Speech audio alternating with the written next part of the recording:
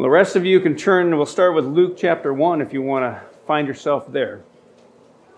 We're going to begin this Sunday, our first Sunday in Advent, with our Advent theme. It's called Reveal. Reveal, light in the darkness. We live in dark times, and that darkness is spreading, if you haven't realized it. It seems like the menacing clouds have spread its dark shadow across the land. You got the reporting of sexual harassment across the news. You have online pornography at its all-time high. You've got atheists who are determined on eradicating any mention of God in town halls, in schools, and sporting events. I'm sure it's probably a little offensive to say Merry Christmas to somebody at this time of year as well. You've got drug addiction as an epidemic in many parts of the country. You have mass shootings that are going on. No longer it's a rare occurrence. And they happen also in churches, as well as historically safe places like schools and public venues. Definitely dark times.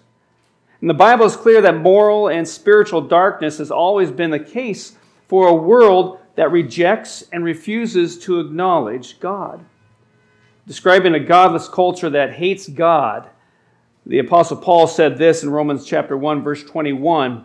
He said, "They became futile in their thinking, and their foolish hearts were darkened."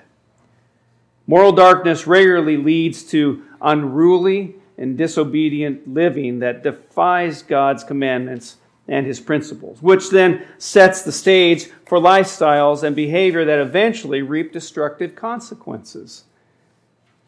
Franklin Graham said this about these days. He said, "What I believe is happening today that I certainly haven't seen in my lifetime is the incredible swift spread of darkness across virtually every sector of our culture, here at home and in practically every region of the globe."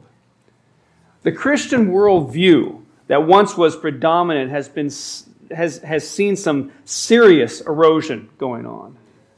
The forces of evil working on every front to undermine and destroy the foundations of a morally healthy society. Things like respect for authority. Things like the sacredness of the marriage union between a man and a woman. Things like the sanctity of life for the unborn as well as the elderly.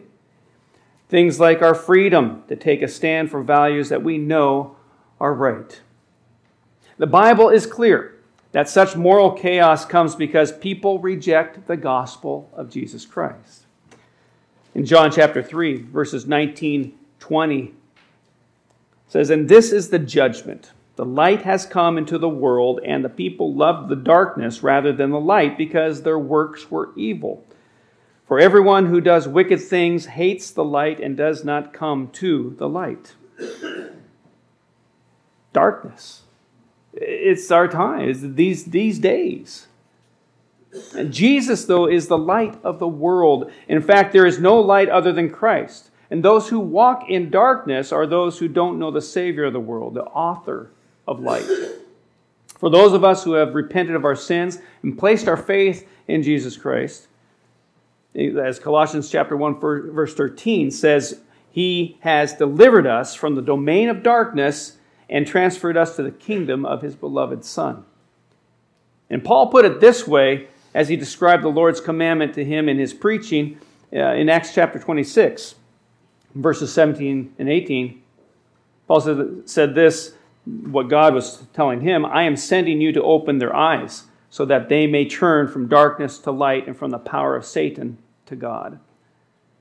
So hell itself is not only the absence of light, but it is complete and utter and total darkness. The Scriptures call it outer darkness, a place that is reserved exclusively for the devil, fallen angels, and also unrepentant mankind. But the light that is from above, the light of the world, will be the single source of all light in the new heaven and the new earth, as Revelation chapter 22, verse 5 tells us. "And night will be no more. They will need no light of lamp or sun, for the Lord God will be their light." And we know that no matter how great and wide the spread of darkness over the world may be, it can never extinguish the true light. As John chapter 1 verse 5 tells us, the light shines in the darkness and the darkness has not overcome it. So it's our responsibility as believers, as followers of Jesus, to let our light shine before men and to honor and glorify God by our good works and godly life, regardless of how evil the culture has become. The Bible calls us in Philippians chapter 2, verse 15, to be blameless and innocent children of God, without blemish in the midst of a crooked and twisted generation, among whom you shine as lights in the world. So during this Advent season, we're going to look into what it means to shine as lights in the world as we journey through this Advent theme of reveal, light in the darkness. So today we'll ask the question, how will you reveal Jesus' light in your life? We'll see through Mary's prayer in Luke chapter 1 what that looks like. And then through the theme of personal praise today, we'll discover that like Mary, our hearts should overflow in praise to God. Now next Sunday, we'll ask the question, how will you reveal Jesus' light in your world? We'll look at Zechariah's prophecy, found in Luke chapter 1. And then through the theme of global transformation, we'll discover that Advent can be a life-transforming experience as we receive Christ as our Savior. The third Sunday of Advent, we'll hear from the choir, and they'll be singing during that time. But we'll also ask the question, how will you reveal Jesus' light in your community? We'll look at the shepherds and the angels' praise, as found in Luke chapter 2. And through the theme of local witness, we're going to discover that during Advent we can renew our praise to the Lord. And then on our last Sunday of Advent, we'll ask the question, how will you reveal Jesus' light in your legacy? And we'll look at Simeon's prophecy in Luke chapter 2. And then also through the theme of the gospel's endurance, we'll discover that Simeon provides an example of an enduring life in the Spirit. And I trust through these next few Sundays, we can learn more about what it means to shine or reveal Jesus' light in this dark world. So today we're going to be looking at Mary's prayer, found in Luke chapter 1. And again, we should realize and hopefully discover and find out that our hearts should overflow in praise to God. If you haven't turned there yet, Luke chapter 1, verse 46 is where we're going to start. And we'll read through this prayer, this song that Mary has.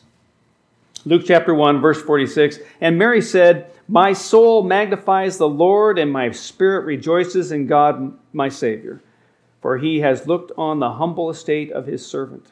For behold, from now on all generations will call me blessed. For he who is mighty has done great things for me, and holy is his name. And his mercy is for those who fear him from generation to generation. He has shown strength with his arm. He has scattered the proud in the thoughts of their hearts. He has brought down the mighty from their thrones and exalted those of humble estate. He has filled the hungry with good things, and the rich he has sent away empty. He has helped his servant Israel in remembrance of his mercy, as he spoke to our fathers, to Abraham, and to his offspring forever. I think expecting could be a good word. Good word here for Mary. This is clearly a word we could use to describe this pregnant young woman, this teenage virgin carrying the hope of the world inside of her.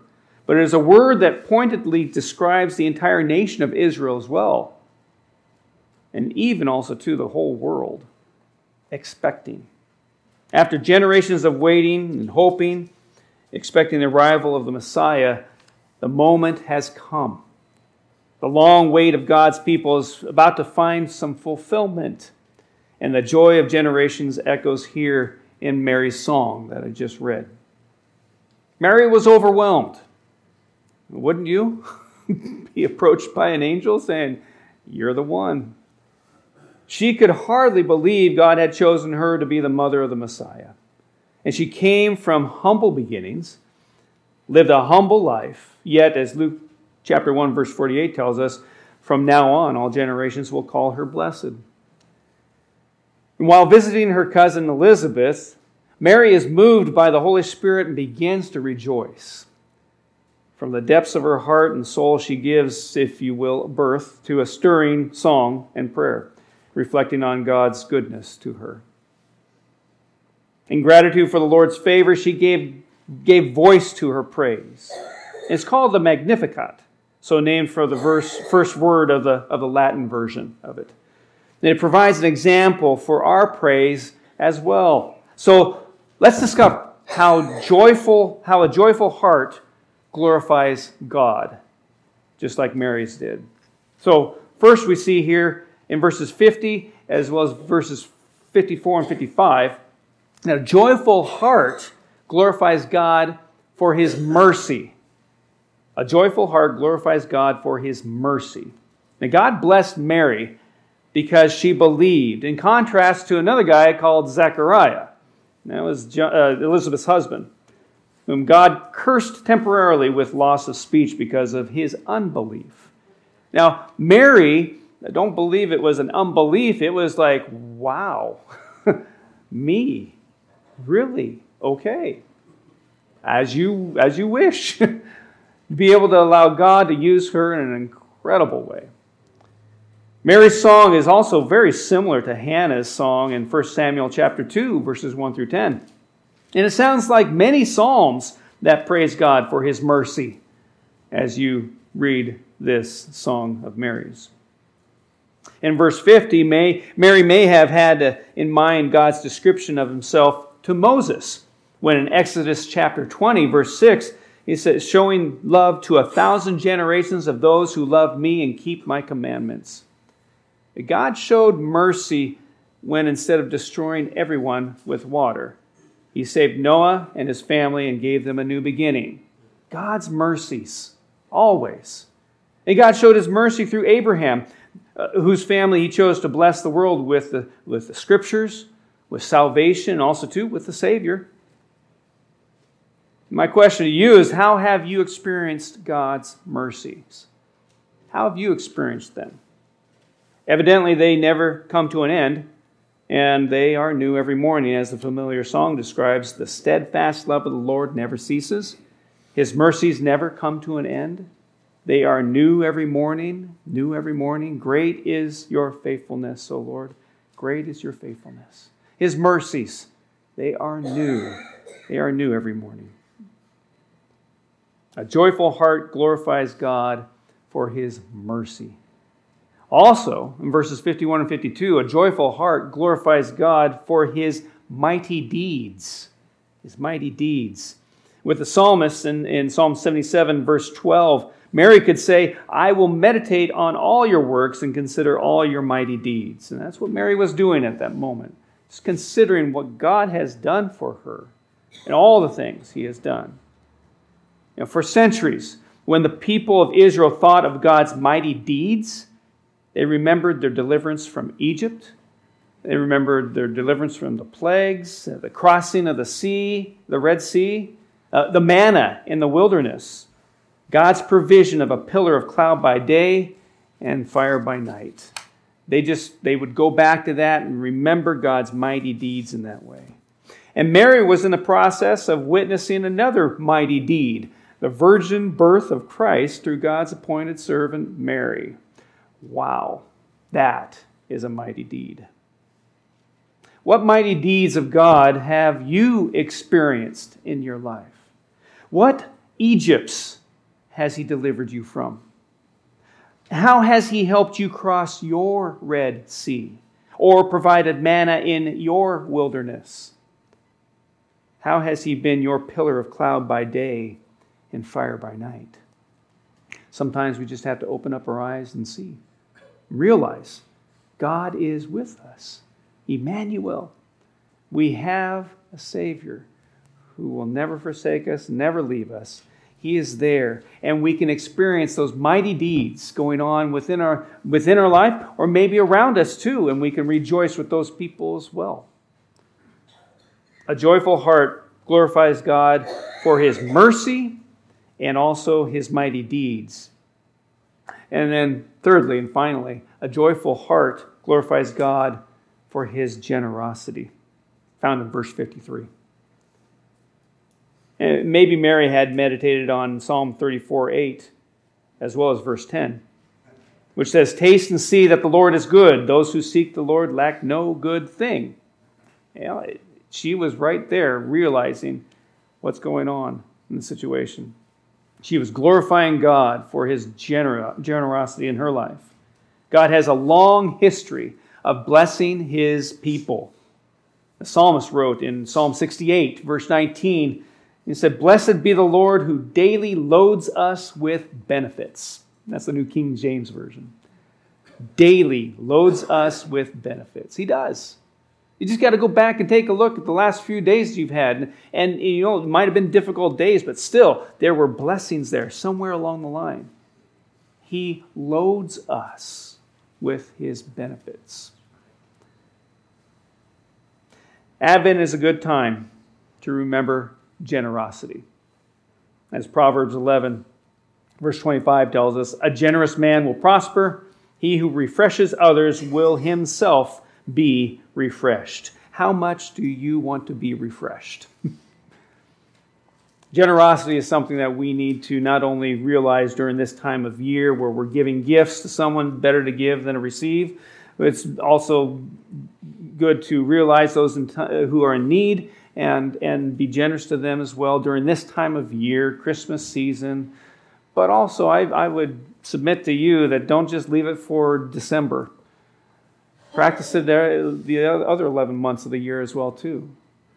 If you see a need in someone's life, ask God if it's something that you need to help out with in some way. Of course, go to God in prayer first. Don't just step out and do it, because sometimes God has that person in that situation because they want to He wants to get his attention. And if we come alongside and go, "Oh, here's provision," then there's no way of that person. Well, at that moment, you're getting in the way of God. So be prayerful in that as you consider being generous to someone, and then move forward as you have that answer from God. But a generous man will prosper, and he who refreshes others will himself be refreshed. So a joyful heart glorifies God for His mercy, for His mighty deeds, as well as for His generosity. That's what a joyful heart does. And that's what we see what Mary is doing here too. Her joyful heart, the expression of that. So how does your soul glorify the Lord? How does your soul glorify the Lord? We see what Mary did and how her soul was glorifying God. In what does your spirit rejoice? There's a lot of things we can rejoice in. We rejoice in that the Cowboys won this weekend. We can rejoice in the fact that the Ducks lost or something, right, Beaver fans? Or we can rejoice in other things too, that we have benefits and whatever else are going on in our life. We get to have good health, or we have whatever else it is. We can rejoice in a lot of things in that way, but what does your spirit rejoice in? Your spirit rejoices in a moment of when someone comes to the Lord. Your spirit rejoices in the fact that a saint has gone to heaven. Your spirit can rejoice. There might be a little conflict there, though, with emotions. What does your spirit rejoice in? In what ways has God been merciful to you? Think about it. Without God's mercy, we'd be dust. What mighty deeds has He accomplished on your behalf?